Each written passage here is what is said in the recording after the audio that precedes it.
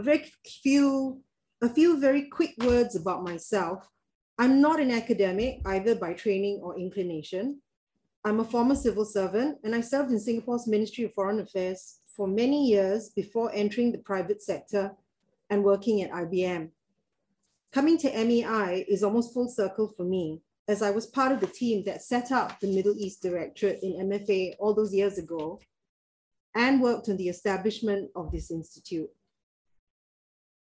While I was writing my opening statement, I browsed a few websites just to see what common perceptions and word associations came up about the Middle East. More often than not, the association was negative. People associated the Middle East with crisis, terrorism, beheadings, instability, intolerance, and restrictions for minorities and women. In 2004, I was part of then Prime Minister Goh Chok Tong's delegation to Iran. There were only 2 women in the delegation at the time, one from MTI and one from MFA. I'd had to go up in advance with the protocol and PMO team. And before that, I'd been told over and over again that I had to wear a shapeless overcoat and keep my head covered at all times. Needless to say, I ignored the instruction about the shapeless overcoat, but I did carry the headscarf in my hand luggage. We arrived in Tehran and it surprised me.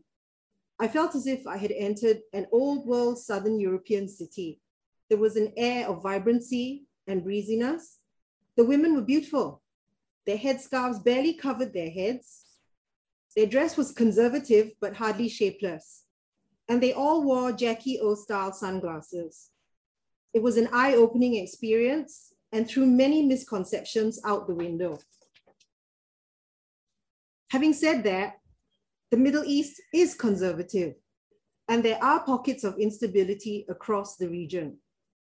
But it is also far more than just the crises we read of every day, or the images of somber dress we associate with the Middle East.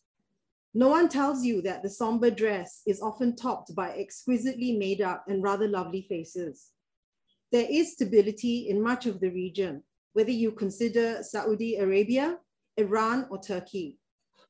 Economically, the Gulf in particular has been very successful. The region has a young, educated, and internet-savvy population. And the region is changing in response to how the world is changing, whether or not the more conservative elements within their societies want it to. There are knock-on effects, greater awareness of climate change, and the impact it will have on one of the most arid regions in the world. The realization that they must diversify economies away from an over-reliance on oil and gas, a desire among young people in the region for more job opportunities, and greater openness that would allow them to voice their opinions, dress as they like, and generally live lives without constraints. Let me start now with what the Middle East is. Geographically, we really ought to refer to it as West Asia, as the region includes not just the Arab states, but non-Arab states like Iran and Turkey. At MEI, we consider this region in 2 tiers, a northern tier and a southern tier. In the northern tier, we include Turkey, Iran, Iraq, Syria, Lebanon, Jordan, Israel, and North Africa. Iran and Turkey are old civilizations, Muslim but not Arab. Iraq, Syria, and Lebanon are struggling states. Jordan is the one monarchy in this tier, and then there is Israel, which for the most part is stable and economically successful. And yet Israel is undergoing remarkable social changes, with chasms opening between secular and ultra-Orthodox Israelis. In the southern tier, we speak primarily of the Gulf states. These have been successful and for the most part stable. The exception is Yemen. But the Gulf states are also undergoing changes, the most significant, in my view, being Saudi Arabia. The economic diversification that many of the Gulf states seek cannot come without some sort of social transformation and infrastructural changes. Flux is to be expected. My explanation of these tiers may seem a little simplistic, but this approach has given us better insights into how the Middle East is evolving and the challenges countries face domestically and regionally. Singapore can't ignore the Middle East, nor should we. In a world that is so connected, we in Southeast Asia are impacted by the Middle East and in turn have an impact on them. And we should recognize that the Middle East is both different and yet in some ways similar to us in Southeast Asia. Family, faith, and a conservative value system make both parts of our parts of the world quite similar. Across multi-ethnic and multi-religious Southeast Asia, the ties with the Middle East are old. Travelers from the Hadramaut in Yemen made the long journey across the Indian Ocean centuries ago, bringing with them religion, trade, culture, and learning. Along the way, they married local women and raised families with them. If you want a sense of what that must have been like, one of my favorite books is Travels with a Tangerine by Tim McIntosh Smith, where he replicated the travels of Ibn Battuta, a Moroccan scholar and explorer who traveled extensively in the 14th century and is said to have clocked more kilometers than either Admiral Zheng He or Marco Polo. Here in Singapore, Arab Street is not called Arab Street for no reason. And the wonderful network of roads and little backways bear names like Muscat Street, Baghdad Street, Bussorah Street, to name a few. Several old families in Singapore trace their roots back to the Hadramaut. And yet for a long time, our interest in the Middle East was limited and focused only on a few countries. Egypt, because they had been one of the first to recognize Singapore's independence, and because they were in the 1960s, one of the leading lights in the non-aligned movement. And as a fledgling state, we needed all the support that we could muster. Saudi Arabia, primarily Jeddah, because of the Hajj and the Singapore Muslims who made the annual pilgrimage. Israel, which helped us to build our defenses in the early days of our independence, and with whom we continue to share close ties. Beyond defense, we have worked together with Israel in research and development and in startups, with both countries quickly becoming known as startup giants. Jump forward to today, and Singapore is represented in many countries in the Gulf and other parts of the Middle East. Then Prime Minister Goh Chok Tong started the process in the early 2000s of encouraging interest in and engagement with countries in the Middle East. Since then, ties have continued to grow and develop at the ground level. What has changed? For one, Singaporeans now know more about the Middle East, and they are much more adventurous. You will find Singaporeans working in Dubai, Abu Dhabi, and Doha, and studying in Cairo, Jeddah, and Tel Aviv. Singaporeans are also more aware of developments in the Middle East, whether it is the plight of the Palestinians, Syrians, or Iraqis, or the assertiveness of Turkey and Iran. And they have opinions. Multi-religious Singapore has a Muslim community who make the annual pilgrimage to Jeddah in Saudi Arabia and stay on to visit other parts of the region if they can.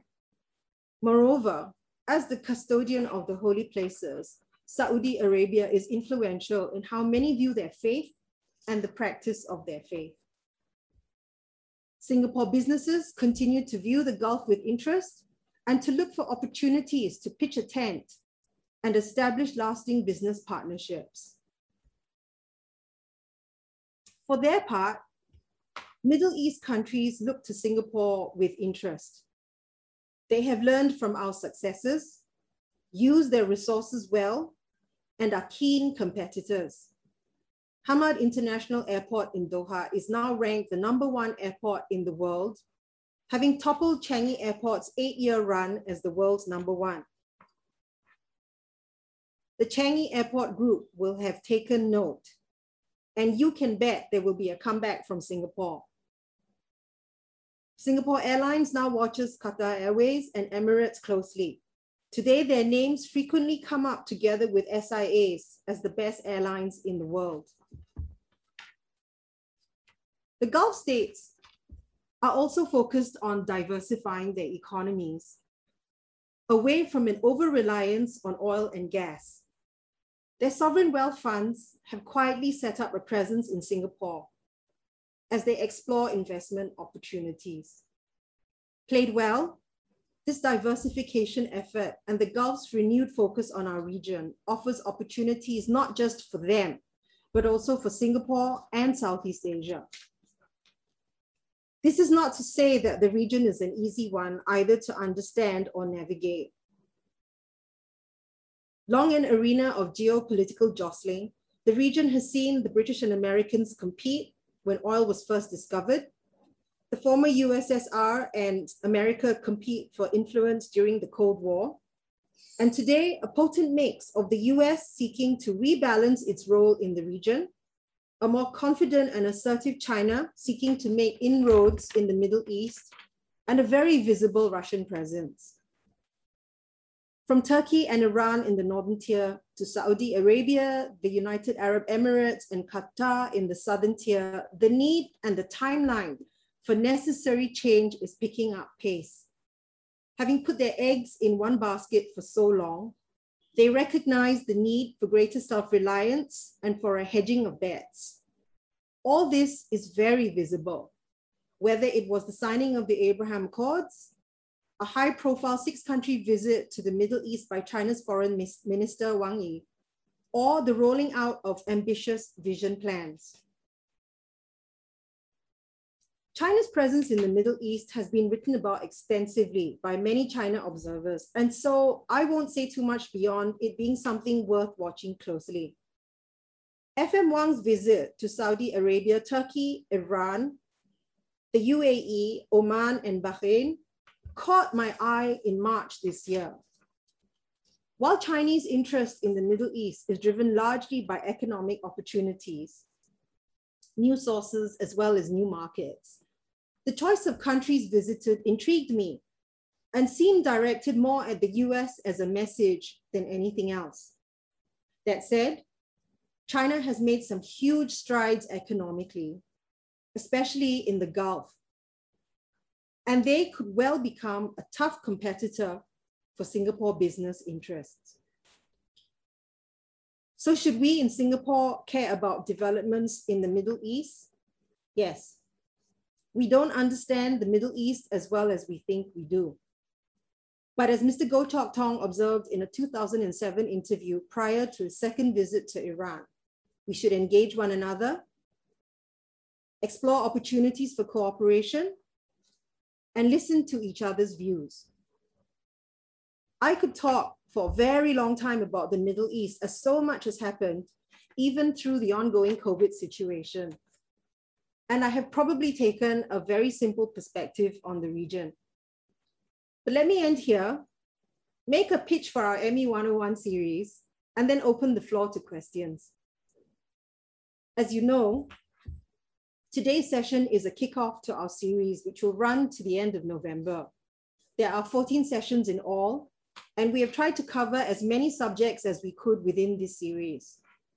In September, our focus is on geopolitical competition in the Middle East, and our 5 sessions consider the dynamics within the region, as well as the role of external parties with vested interests.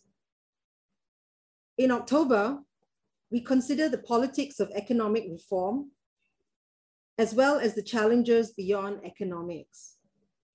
We wanted to look beyond oil and gas, address the hoary issue of climate change, and consider the roles of women and youth in the Middle East. Demographically, the Middle East has one of the youngest populations, and women are an untapped resource in a region where there has been a long reliance on overseas talent and skills.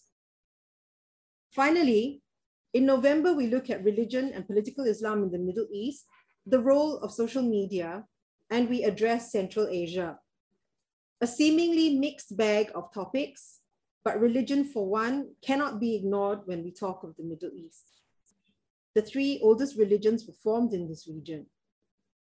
And it would be foolish of me to talk of a connected world and an internet-savvy youth population without us also addressing the impact of social media in what remains a very conservative society. I hope you will therefore stay the course and attend as many of these sessions as you can. The topics are as interesting as they are varied. Okay, let's take some questions. You'll have to direct your questions to the chat, to the MEI events team, and then they will route those to me. So, we've got quite a lot of time. I didn't want to say too much because I really wanted to give more time to questions. Think a little bit about what you want to ask, and then put your questions in the chat box. But I do have a couple of questions, which I'm going to kick off with. There was a question that talked about the Gulf, and I'll read it out to you all and I'll tell you what my response is. You have stressed quite a bit about the Gulf in your lecture, including competition. But how can Singapore compete against countries awash in petrodollars? You mentioned Hamad Airport. Qatar is tiny too, but hosts world-class museums, will stage the World Cup next year, among other things. So you talk about competing with countries that are awash in petrodollars. Let me just take a quick drink of water first. I don't think we have anything to fear in terms of competition from the Gulf. I think competition is not necessarily a bad thing. In fact, I think it is a good thing. As a Singaporean, my pride is hurt that Hamad International Airport has managed to knock us off the #1 position, Changi Airport from the #1 position when we've had 8 years where we've held that #1 position. But I can tell you that we will come back and, we will compete to get back that #1 position.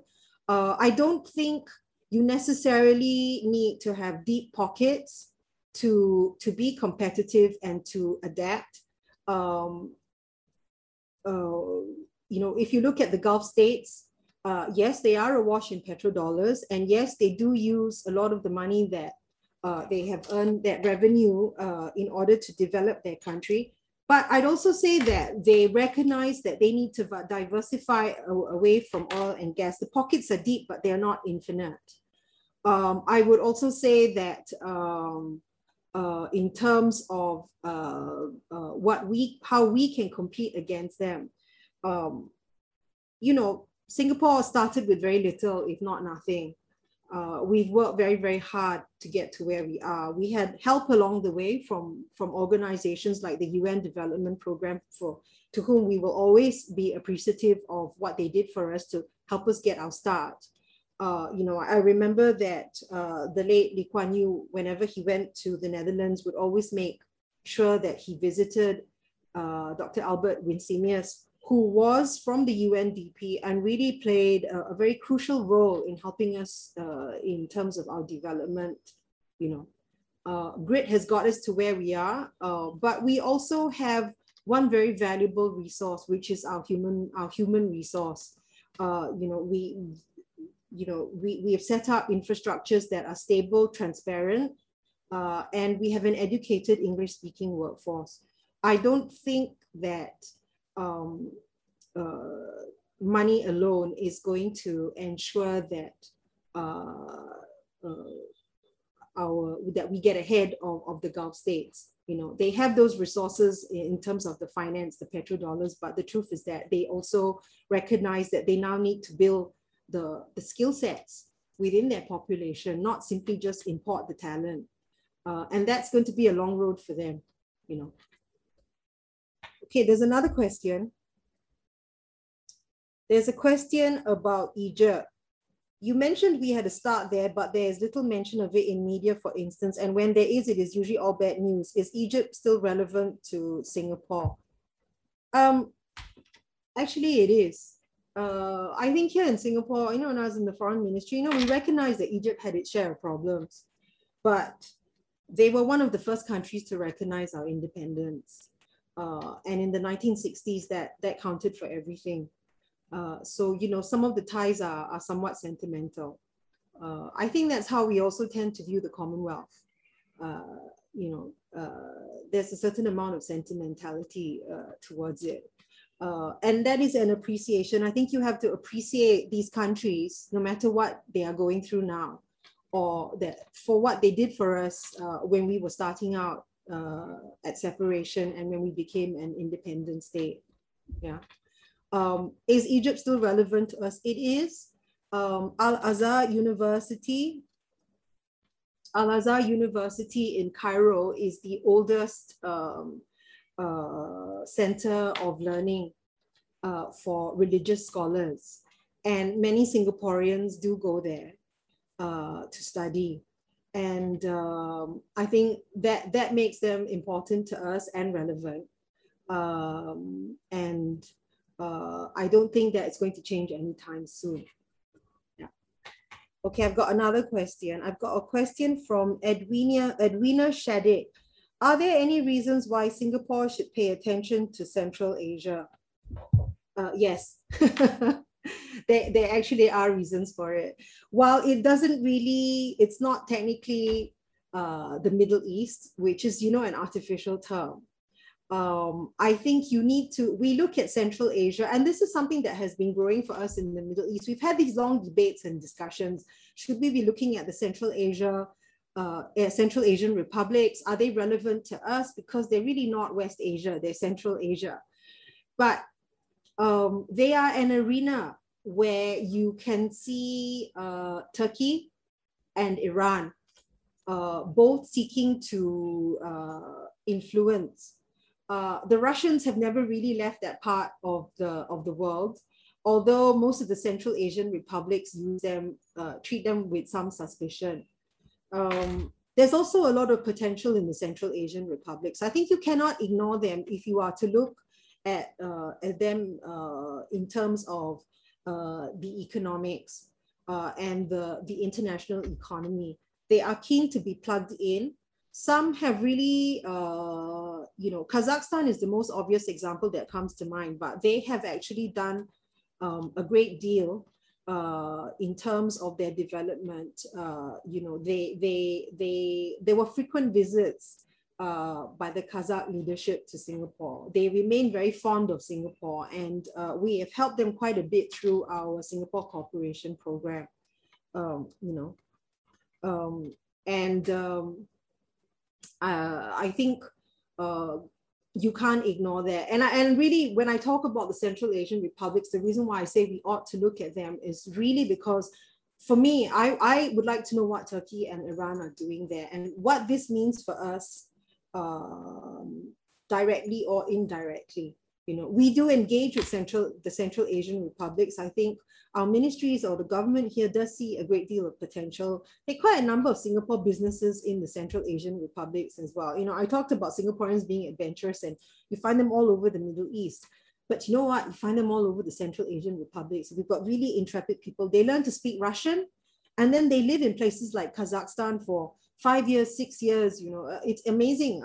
You know, where you find Singaporeans, you know. So sometimes when people say, oh, you know, Singaporeans are all strawberries and we're too, you know, we're like fat cats, we're just too we're too content, we're not motivated.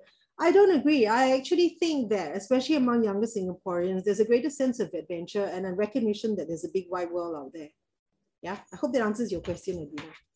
Okay, let me see. It's a question from Jeffrey Angus. How will the role of Islam evolve as the region attempts to modernize? Good question. If you ask me, I look at it and I think one of the things you see is that I talked about the fact that there's a recognition that the countries in the Middle East, and you see this particularly in the Gulf. Now, let me just talk about Saudi Arabia. I think they're probably the best example. Saudi Arabia recognizes it must diversify away from oil and gas, okay? But to diversify, it therefore needs to look at its infrastructure, and it needs to look at its workforce, right? And thus it needs to so-called modernize. Now, in looking at a workforce, you must look at a workforce that encompasses both males and females, right? when you do that, you come up against a very conservative part of the population. It's not simply the clergy, you know, or the religious. I think older Saudis are also very conservative.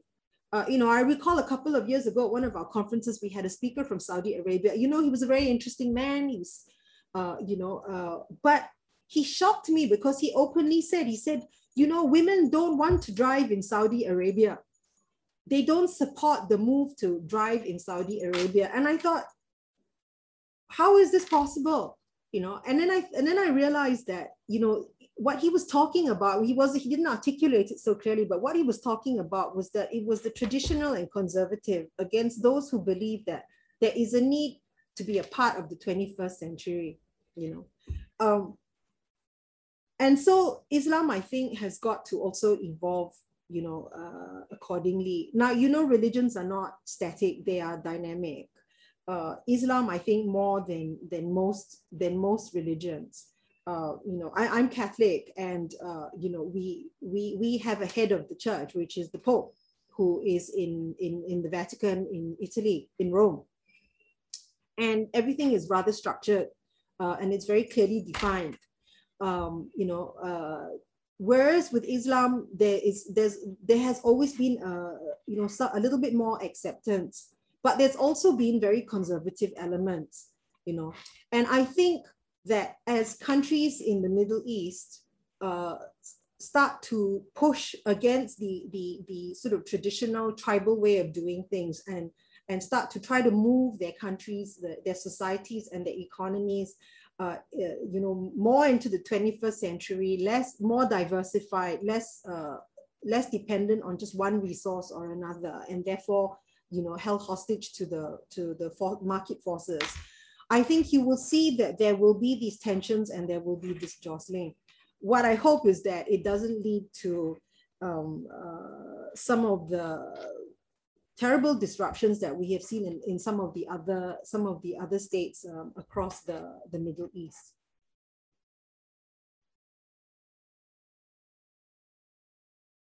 Okay. Sorry, I missed one question, so I'm going to have to come back, okay, because, okay, so I've got backup support and they're just telling me I missed out a question. Muhammad Rashid, you asked, will PM lease offered to the US for the use of the RSAF's MRTT aircraft for the Afghanistan evacuation expose Singapore to more terror threats? Probably.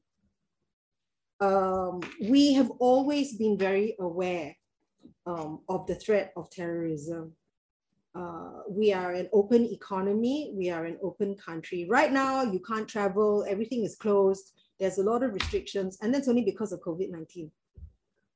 If you think back to 2019, you remember that we were very, very open, and that you know, people came and went, and that always brings with it certain risks. One of the things that we look at the Institute is how ideas flow.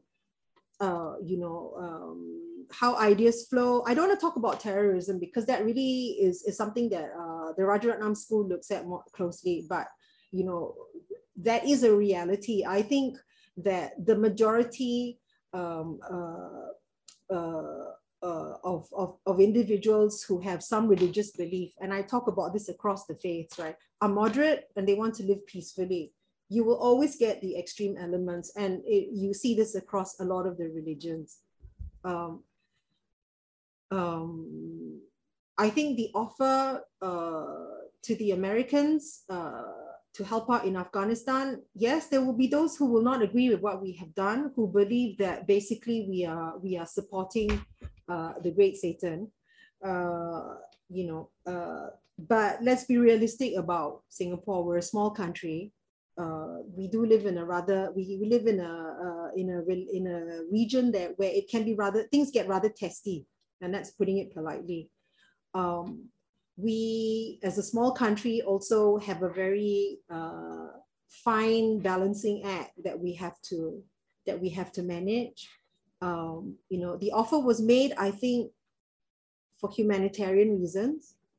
Does it open us to risks? Yes. I think these are the kinds of risks that our internal security people have been very aware of and are very concerned about.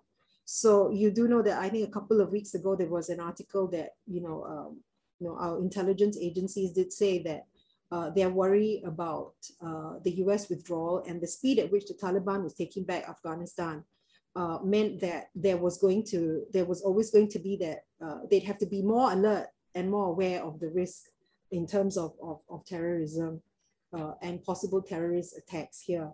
I hope it never happens in Singapore. I really don't want to see something like that happen. But we're small, we're open, and we can be quite exposed. And sometimes you just can't prepare for everything. Yeah, I hope that answers your question, Rashid.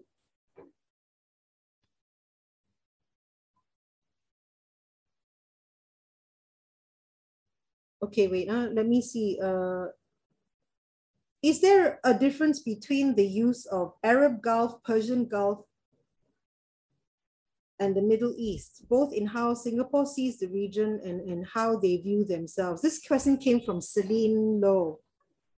The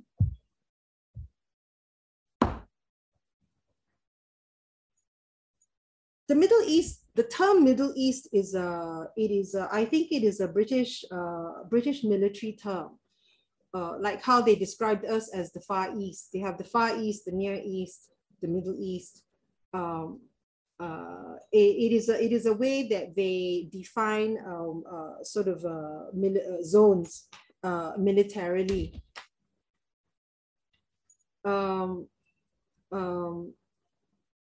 And I don't find it an accurate explanation.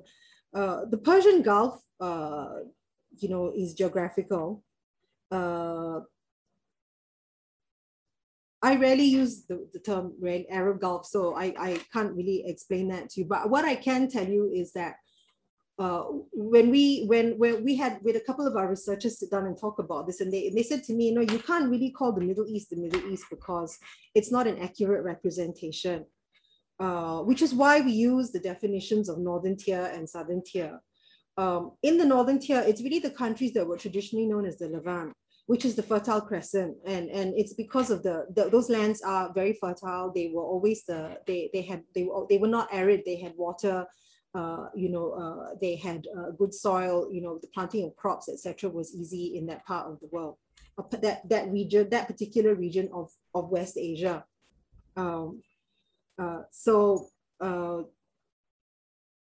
I don't really like using Persian Gulf and Arab Gulf, and they are sometimes disputed or contested terms.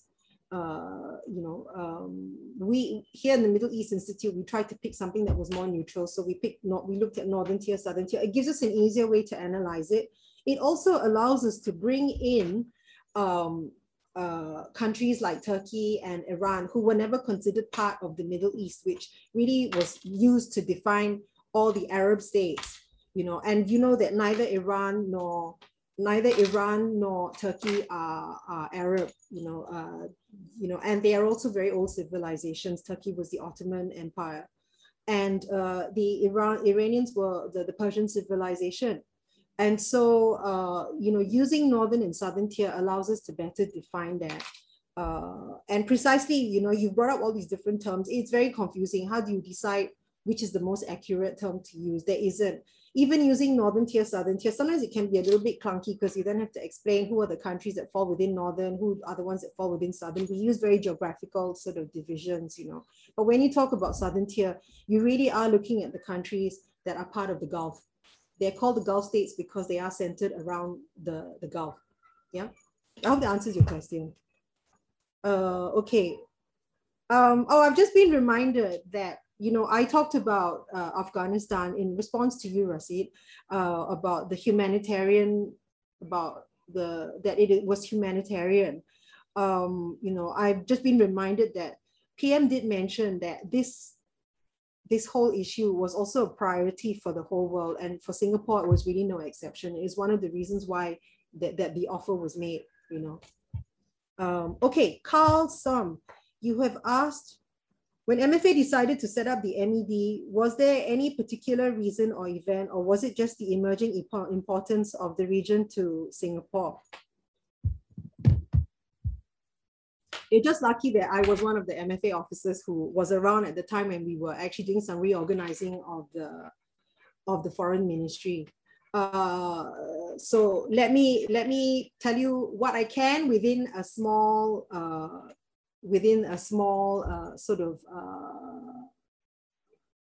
cluster of I'll try and answer your question. Sorry, does someone just send me a message via the chat directly to me? Can you please send it to the MEI event team, because they're putting the questions in the queue. Yeah, so to be fair to everyone, I would like to actually try to answer the questions as they come through the queue. I think it's someone from Temasek Poly. Yeah.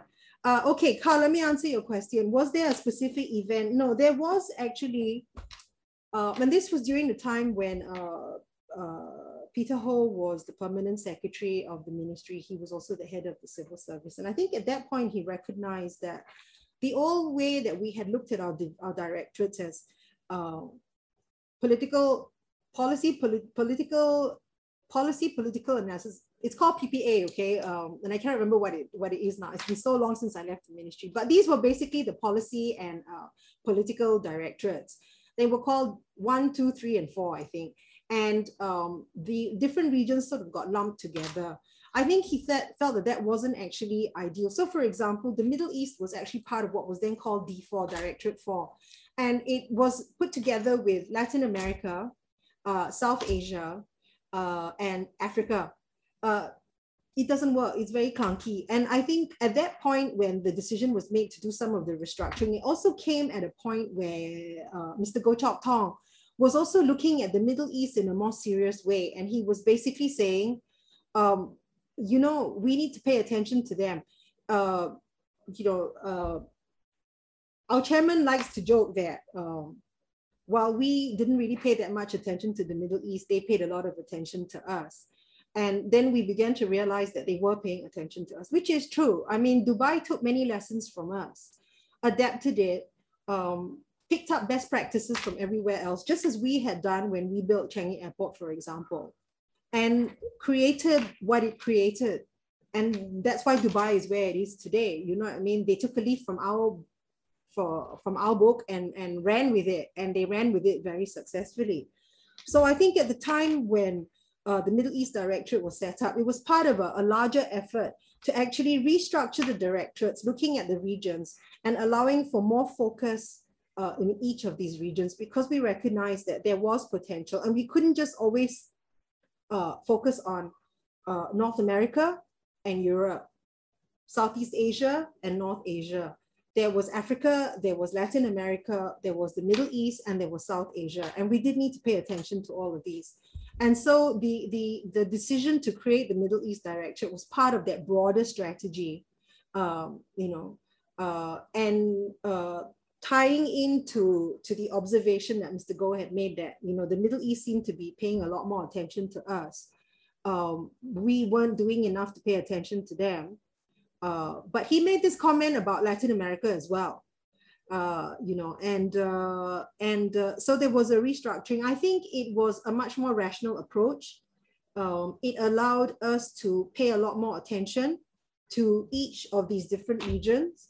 And it allowed us also to work across agencies more effectively, because if you look at the Trade Ministry and its statutory boards, and if you will see that they were much more geographical than we were originally, in part because the ministry at that time was very small. It's a larger ministry now. It's still one of the smallest ministries around, but it is larger than it used to be, because I think there was a recognition that you needed to give a little bit more focus to more regions, not just look at the few. I mean, in the early days, necessity meant that we focused only on a few, but I think as we found our feet in the world and as we grew in confidence and became much more successful, it was good for us to actually look at where we could expand, the markets that we could go into, the relationships that we could develop. You know, we have relationships in many of these countries in the United Nations, but you know, the UN is a rather artificial sort of construct. You know, what happens in the UN happens in the UN, doesn't necessarily translate into bilateral actions. And so you really need to take a two-pronged approach. I mean, that's my sort of long circuitous answer to your question, Carl. Okay. Siu Bun, you asked this question: how wide and deep are the linkages, economic, political, and security between Singapore and the Middle East in general, and who? Saudi in the Middle East. Who in the Middle East is driving the development and agenda in the region? How wide and deep are our linkages?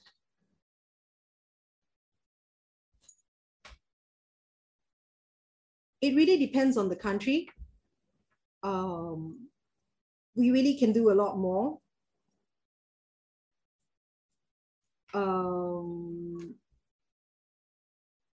But it also depends on how engaged the countries themselves want to be. Let me address the second question first before I go back to the first one. You asked who is driving the development and agenda in the region. There has been a partnership between Saudi Arabia and the United Arab Emirates, in part because both you know, the Crown Prince in Saudi Arabia and the MBZ in the UAE have had a lot of common ground. They shared a lot of common ground in terms of the concerns that they had and the interests that they shared. And in many ways, they have set quite a bit of the agenda, in that when they came up with their vision plans and they talked about diversifying and about modernizing or transforming. They were doing this, one, because it was in their national interest to do it. Two, because I think both countries recognized that there was a need for them to really bring their countries into the 21st century. Now, you know, the UAE is really a union of smaller emirates. Collectively, they are more effective than if they were to work individually. But the wealthiest of the Emirates are Dubai and Abu Dhabi. And Abu Dhabi is where the capital is. So a lot of what is being done in the UAE is being driven by Abu Dhabi. And in Saudi Arabia, it is, of course, the House of Al Saud. It is the rulers themselves and the Crown Prince. In making the changes that they do, I think they bring the smaller countries along with them. Now, many of the smaller states, especially if you look at Bahrain, etc., they are rather dependent, for example, on Saudi Arabia. So they get brought along in those changes. But the desire to transform and to actually modernize and be competitive on different levels is also competition among the Gulf states. Okay, you know, next week we will look at are we looking at the Gulf? I think we're looking at the Gulf. But Clemens Che, who's one of our researchers, will probably be able to answer some of these questions better for you. I would say that the fact that Saudi Arabia and the UAE decided that they were came up with their vision plans and have actually worked out strategies and are starting to enter into the planning and execute and planning stages and hopefully into the execution of their visions, has actually spurred everybody else. Having the petrodollars has also been helpful. Okay. So that's why you also see Qatar. Qatar is not working does not work necessarily always in alignment with the UAE and Saudi Arabia. You know, there was a blockade, you know, that shocked everybody. And yet somehow Qatar got through it, came out stronger. You know, they have accelerated a lot of their development plans, you know, and they're extremely competitive, and they sit on, you know, gas-related wealth. So they are using the opportunity now to make the changes that they need to make. I think when you look at it, I would say that these are probably the three who are really driving the process. Of the three, the one that I look at the most is Saudi Arabia. One, because it's the biggest. Two, it is very, very wealthy. Three, they are influential, because they are the custodians of the holy places. They do influence, and they know that, and so I think that people look to them. But in truth, if you really took a good look at all the countries of the Gulf, right, these Gulf states, you would actually see that these are the three most obvious who are making the changes and the most visible changes. You know what I mean? Where this is going to lead to, I really don't know. Will they succeed in their transformation processes? I think it remains to be seen. You know what I mean? I can't tell you that, oh, in 10 years, this is what's going to happen. And in 20 years, this is going to happen. That's very linear. And time doesn't work in a linear fashion in the Middle East. It's very circular. So they start now, and then you may not see anything visible for 20 years, but something is happening, change is happening. And right now you can see change, I hope that answers your question. Okay, Eunice Teo. That's my mother's name. My impression is that the Middle East is going through quite a lot of turmoil right now. Which aspects of the Middle East should Singapore be most concerned about? It's a region that has been in turmoil for a very long time. I don't think that's going to change anytime soon. But this is exactly what we wanted to try to do in running this series, which is that is the impression. If you read the media, you think that region, it is a region that is perpetually in turmoil. It depends on how you define turmoil. If you go to Israel, it's a remarkably successful state. It is very stable, even though there is a chasm developing between the sectarian and ultra-Orthodox Israelis. When you go there, everything is turmoil because they argue all the time. They're just completely and utterly argumentative. The first time I encountered this, I was completely shocked. But this is who they are. So it depends on what you consider turmoil. If you are talking about states like Iraq, Syria, Lebanon, they have been struggling for a long time.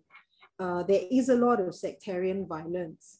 I would say that the interference of external parties have not helped.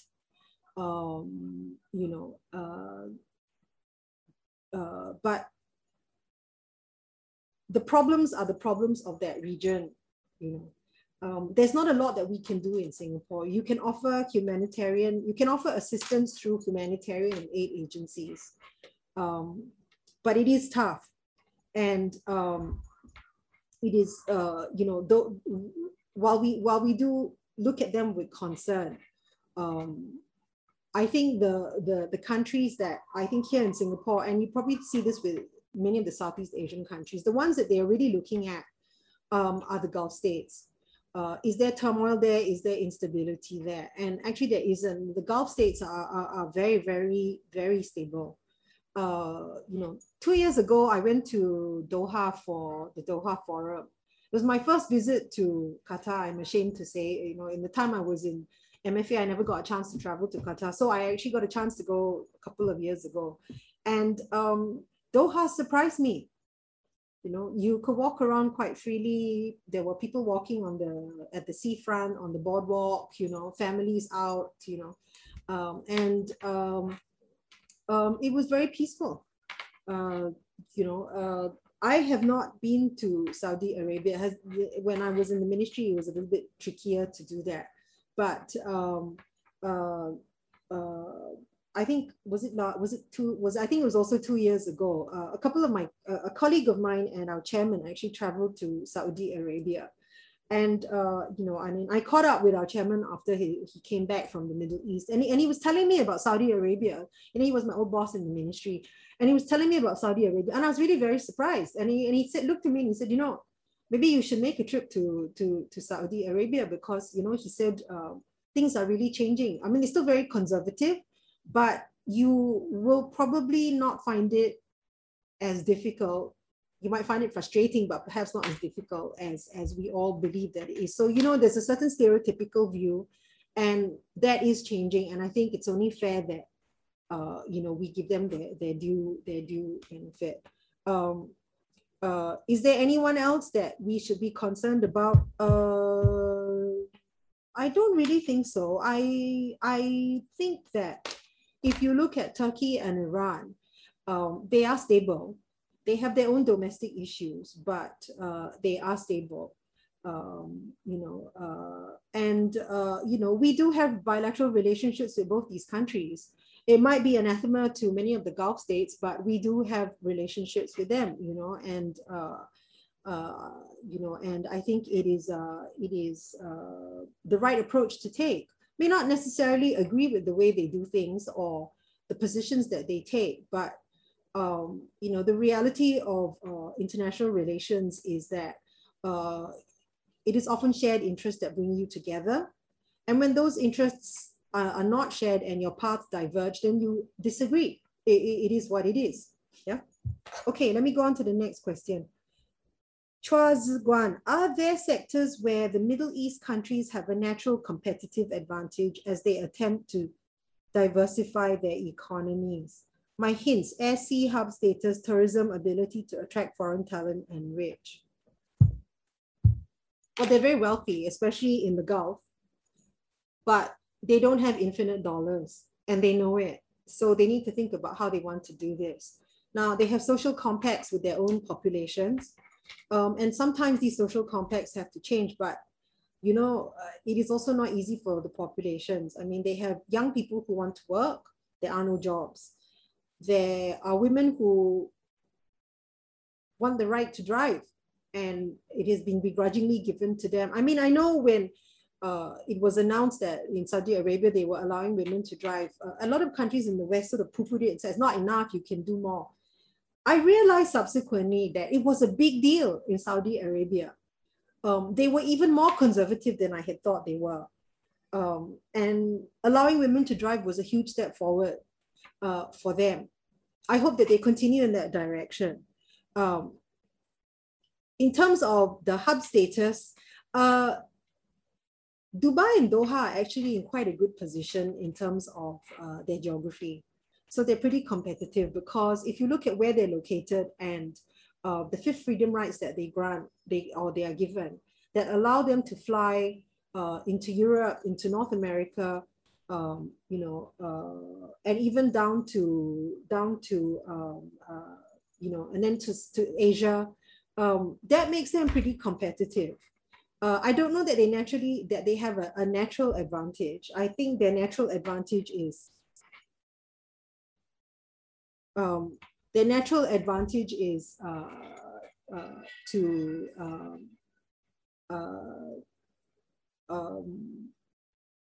okay, I've lost my train of thought. Their natural advantage is the location that they are at. They also have the wealth to build the infrastructures or the airports that they need. That makes them quite competitive. So in some ways they do have an advantage, but no less an advantage, I think, than we do here in Singapore. It's how you capitalize on it. I mean, if you look at Singapore, where we are located works perfectly for us, in not just in terms of maritime, but in terms of the aviation, right? I think if you look at Dubai and Doha, especially Dubai is very, very competitive, and that's why they have also managed to attract a lot of businesses. They have also, they are looking into how they can diversify in terms of building themselves up as a logistics hub. Can you see how they're competing with us? So what they're doing is they're making use of their natural advantages. Yeah. Having the luck to have the oil and gas resources, all well and good. But given that there has been a very damning climate change report that says that we are the main cause of climate change, and that they are looking at oil and gas as the main problem areas. I think many of those states that are rich in oil and gas are also having to rethink, because what they have now is very valuable, but it's not infinite. And so therefore they have to think about how to best capitalize on what they've got and build on what is available. Yeah. Okay, wait, let me just see what's the next question. You mentioned climate change. Okay, this is from Pritiba. I hope I pronounced your name correctly. Pritiba. You mentioned climate change in your speech earlier. What are the potential climate issues facing the region, and how important is the region in contributing to the global effort in dealing with climate change?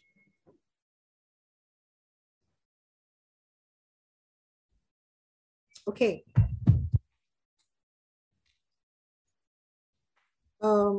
When I was talking to you all, I talked about the fact that these regions are arid. Um, water is an issue for them. And I think there was recently an interesting article that said that the Middle East is running out of water. So climate change is actually a big problem for them. And I think they recognize this. We've actually got a session in this series that will actually look specifically at climate change. And you will see that some of the other issues that they face are extreme heat and desertification. Okay, these are the issues that face them. Can they contribute to the global effort in dealing with climate change? Yes, they can. If you look at what Saudi Arabia and the United Emirates are doing, and they've come up with green plans, and Saudi Arabia has, they are all investing in green tech as part of attempts to diversify from hydrocarbons. I think they recognize that this is something that they can do. They get a lot of sunlight.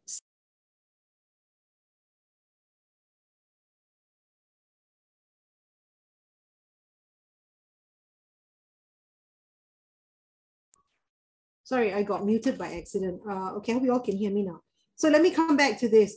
I think you need to look at the Saudi Arabia and the UAE because they are investing in green technology and they're investing in a big way. They've come up with green plans. They have a clear vision and they've got clear sort of dates that they would like to actually achieve some of the goals that they want in terms of being greener, and the green tab. It's part of their effort to diversify from hydrocarbons. They have the money to invest in this technology. It's very expensive at this point. So you have to be fairly wealthy to be able to invest in it. If it takes off and they are successful, it means that they have a revenue source. It also means that they are contributing to the efforts to combat climate change. And I think that's an important thing, they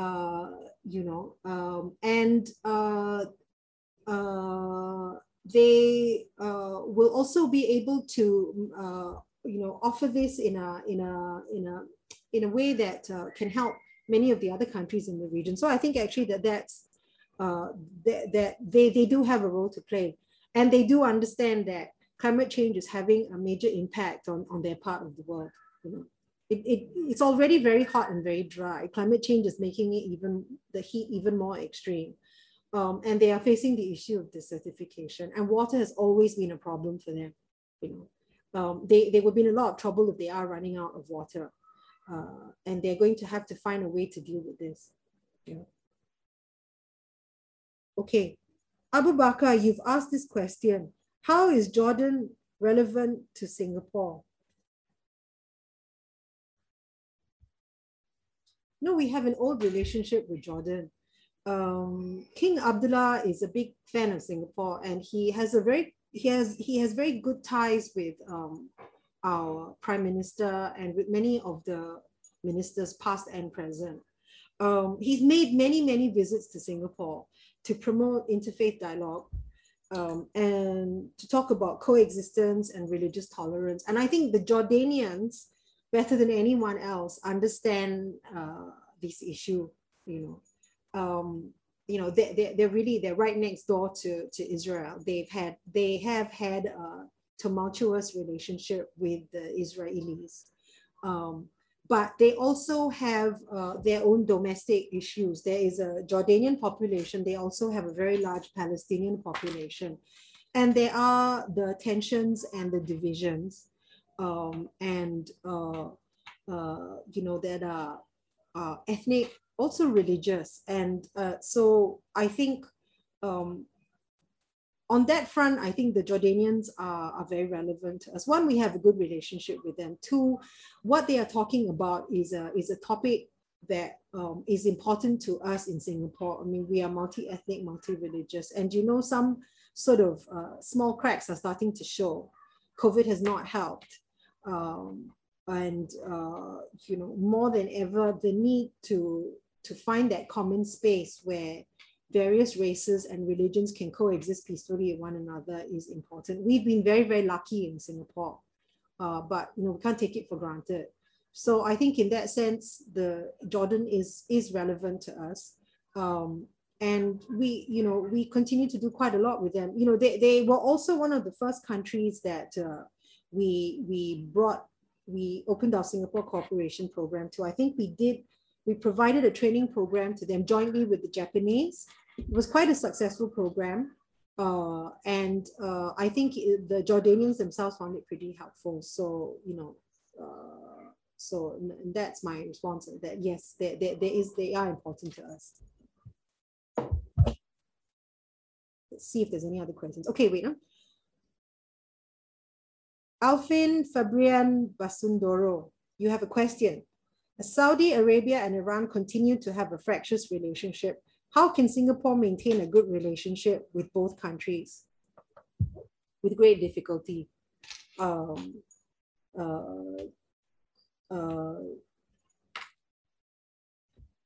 think we see value in both the relationships.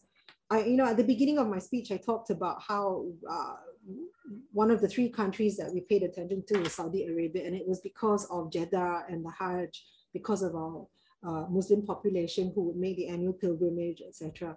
But you know, that relationship has moved beyond that. You know, we have a post in Riyadh. We have an ambassador there. Sending an ambassador and setting up an embassy is a big deal in terms of international relations and how you view a particular country. We don't have the same with Iran. And mainly because there are many more Singaporeans who go to Saudi Arabia. So, you know, we also have to be a little bit practical. The Iranians not too happy about this. They would like for us to set up an embassy in Tehran. I remember that there was always this long discussion about it. For now, we have a non-resident ambassador to Iran. You know, we listen to both sides. Both sides are not very happy that we have a relationship with the other country.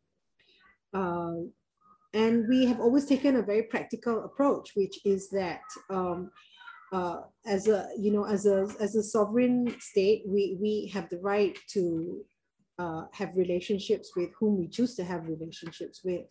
And we chose to have relationships with both Iran and Saudi Arabia because with both, we see opportunities for cooperating. But there are difficulties, you know. I mean, with Iran, it's easier said than done. There are so many sanctions imposed on them that at this point, the relationship has not moved forward, even though we recognize that, you know, they do have a talented population and they do have something to offer. So the short answer to your question is that maintaining the balance between the two is not easy. Small countries inevitably come under some kind of pressure, but I don't think it's just the small countries. Any countries who get caught in that, you know, face some difficulties. And I don't think that it's just confined to Saudi Arabia and Iran in the Middle East. Okay, June, could and should Singapore be more involved in peace and resolution of conflicts in the Middle East? Why? What could we offer? You know, some of these conflicts, there may be no easy answer to them. You know, if you talk about, because if the main players are not willing to come to the table and have a discussion, it's difficult enough for the countries within that region to try to help them resolve their problems, let alone an outside country like Singapore. you know. And I know it sounds very pragmatic and almost callous in the answer that I have given you, but I mean, sometimes you have to be a bit practical about this. And so my answer to that is that what would we have to offer them, that could not be better offered by countries in their own part of the world who are part of that region and probably have had to live with these conflicts on their doorstep for the longest time. Right, let's go to the next question. Okay, Tan Chia Hao, you have asked this question. Mr. Kausikan wrote in a recent column that the US withdrawal from Afghanistan is a strategically correct move, although the humanitarian toll is sad. What are your thoughts?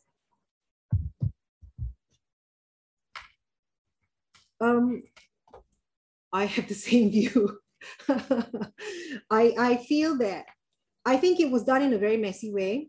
I think that they have made some mistakes, but from a strategic perspective, I think it was the correct move because the Americans finally and perhaps belatedly learned what the British learned, the Russians learned, that Afghanistan is an almost impossible place to be in.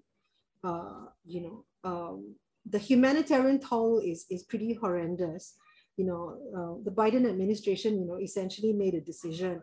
The collateral damage are the Afghan people themselves because their priority is to save the American people and to withdraw their troops because Americans domestically are just tired of being involved in wars that are not of their making.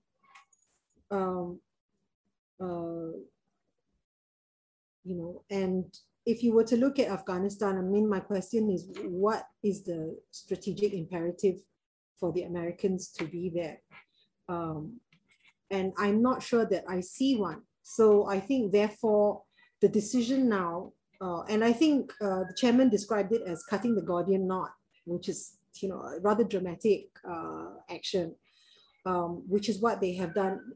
I think there may not be no right way. There would have been no right way for the US to withdraw from Afghanistan. And it's, and so we are faced with this terrible situation that we now have.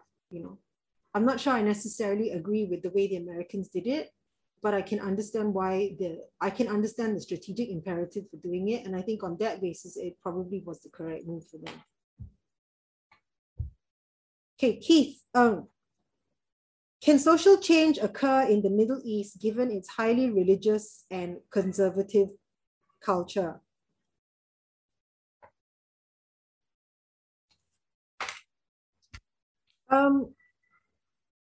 I think it is going to be a faltering effort. And it's going to be really very difficult. What you have to see is that in diversifying their economy away from a dependence on oil and gas, the Gulf states are essentially trying to diversify away from what is essentially a rentier economy. And with that, a social compact that they have worked out with their people, where they have subsidized many of the most basic goods and services in order to ensure compliance.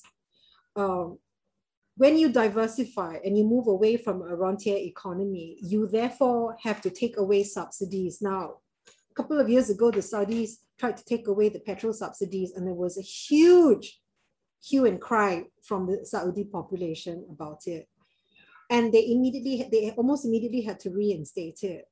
And that just tells you how difficult it's going to be, on top of which, you've correctly pointed out, it is a very, very conservative society, and religion plays a big part in that.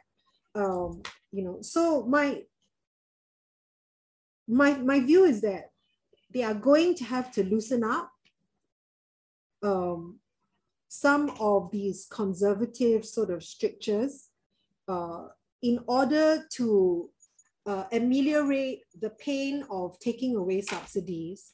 And so getting a buy-in from their population. Are they going to succeed at it? I don't know. It's going to be very difficult. I think it will be in fits and starts. It will falter.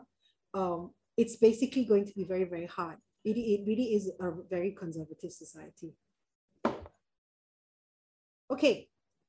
Neha has asked, will close ties with Israel prevent Singapore from being able to take on a truly neutral stance on the issue?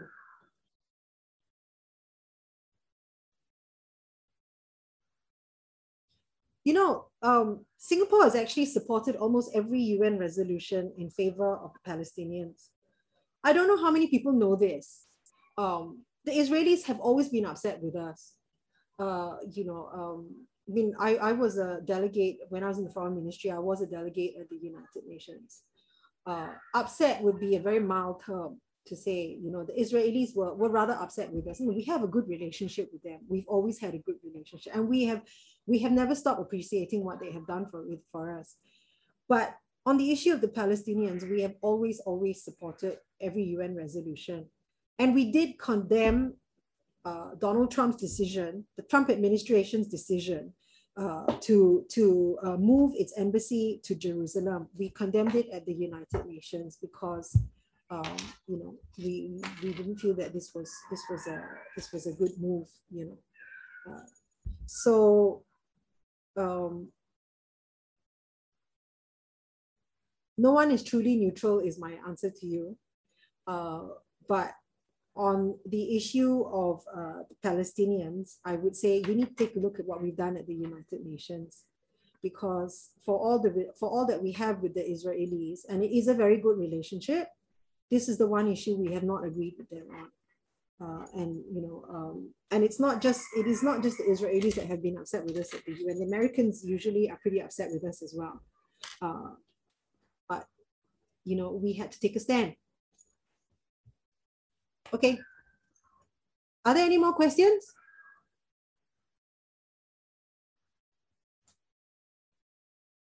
Okay, let me look at this question. I do not, okay, oh wait. Okay, Zaid Ahmed, you've asked, can Singapore and Qatar work more closely together given the similarities between both, such as being small states surrounded by big countries?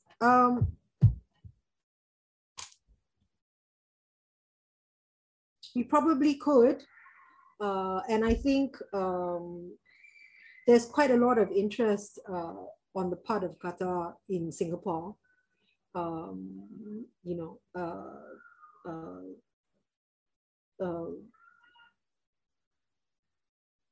and I think the leadership recognizes that.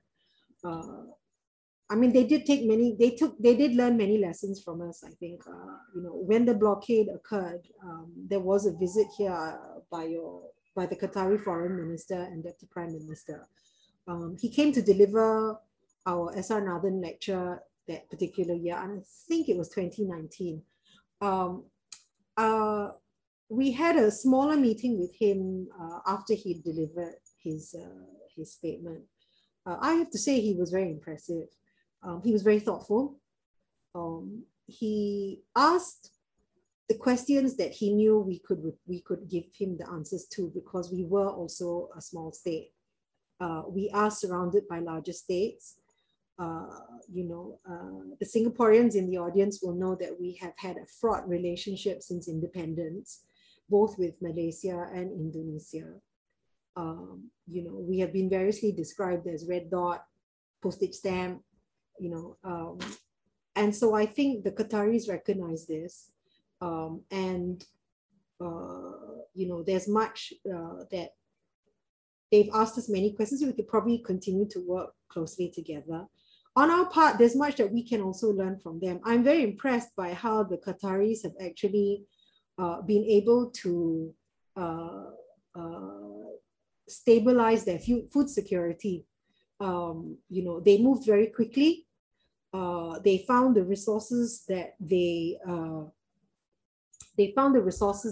needed, and they were nimble, they were resourceful, and they were very clever in the way that they did things. I was very impressed by that. But it shouldn't have surprised me, you know, because when I was in Doha, you know, you listen to a lot of their younger leaders talk.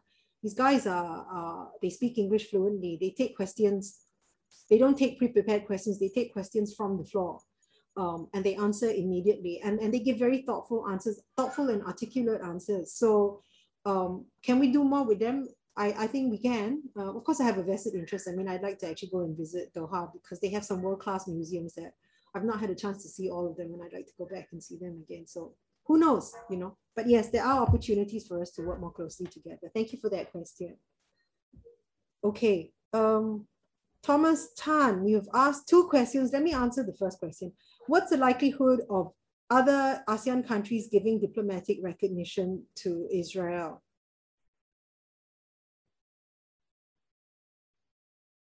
I don't think it's going to happen anytime soon because I mean, you know, Malaysia and Indonesia both have some level of unofficial cooperation with Israel.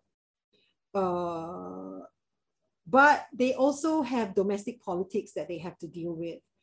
And I think that's going to get in the way. I don't think the diplomatic recognition will come anytime soon, but I'm quite sure that behind the scenes, there's a lot of action. The second question, will engagement with the different Middle East stakeholders, the governments, the business elites, the academia, the defense community, make more sense if it is approached from an ASEAN whole or one-to-one by each country? This is an ASEAN existential question that we have asked for decades, and you know, I think there will be some issues where it probably makes more sense if we were to approach, we were to work as a grouping, as ASEAN. Convincing the other ASEAN members is another story, whether or not they will agree with that. But there are other issues where I think working on a bilateral basis is probably much more effective because you know, the Southeast Asian countries are really quite different from one another. And the links will be really quite different, you know, and the approaches. And I suspect that on the economics and finance side of the house, none of these countries are going to want to band together collectively. What they'd rather do is try to get what they can, the best deals that they can get bilaterally. So I think it really depends on the issue and where it would be more effective to work as ASEAN collectively and where it might actually work better if we were to do it on a bilateral basis.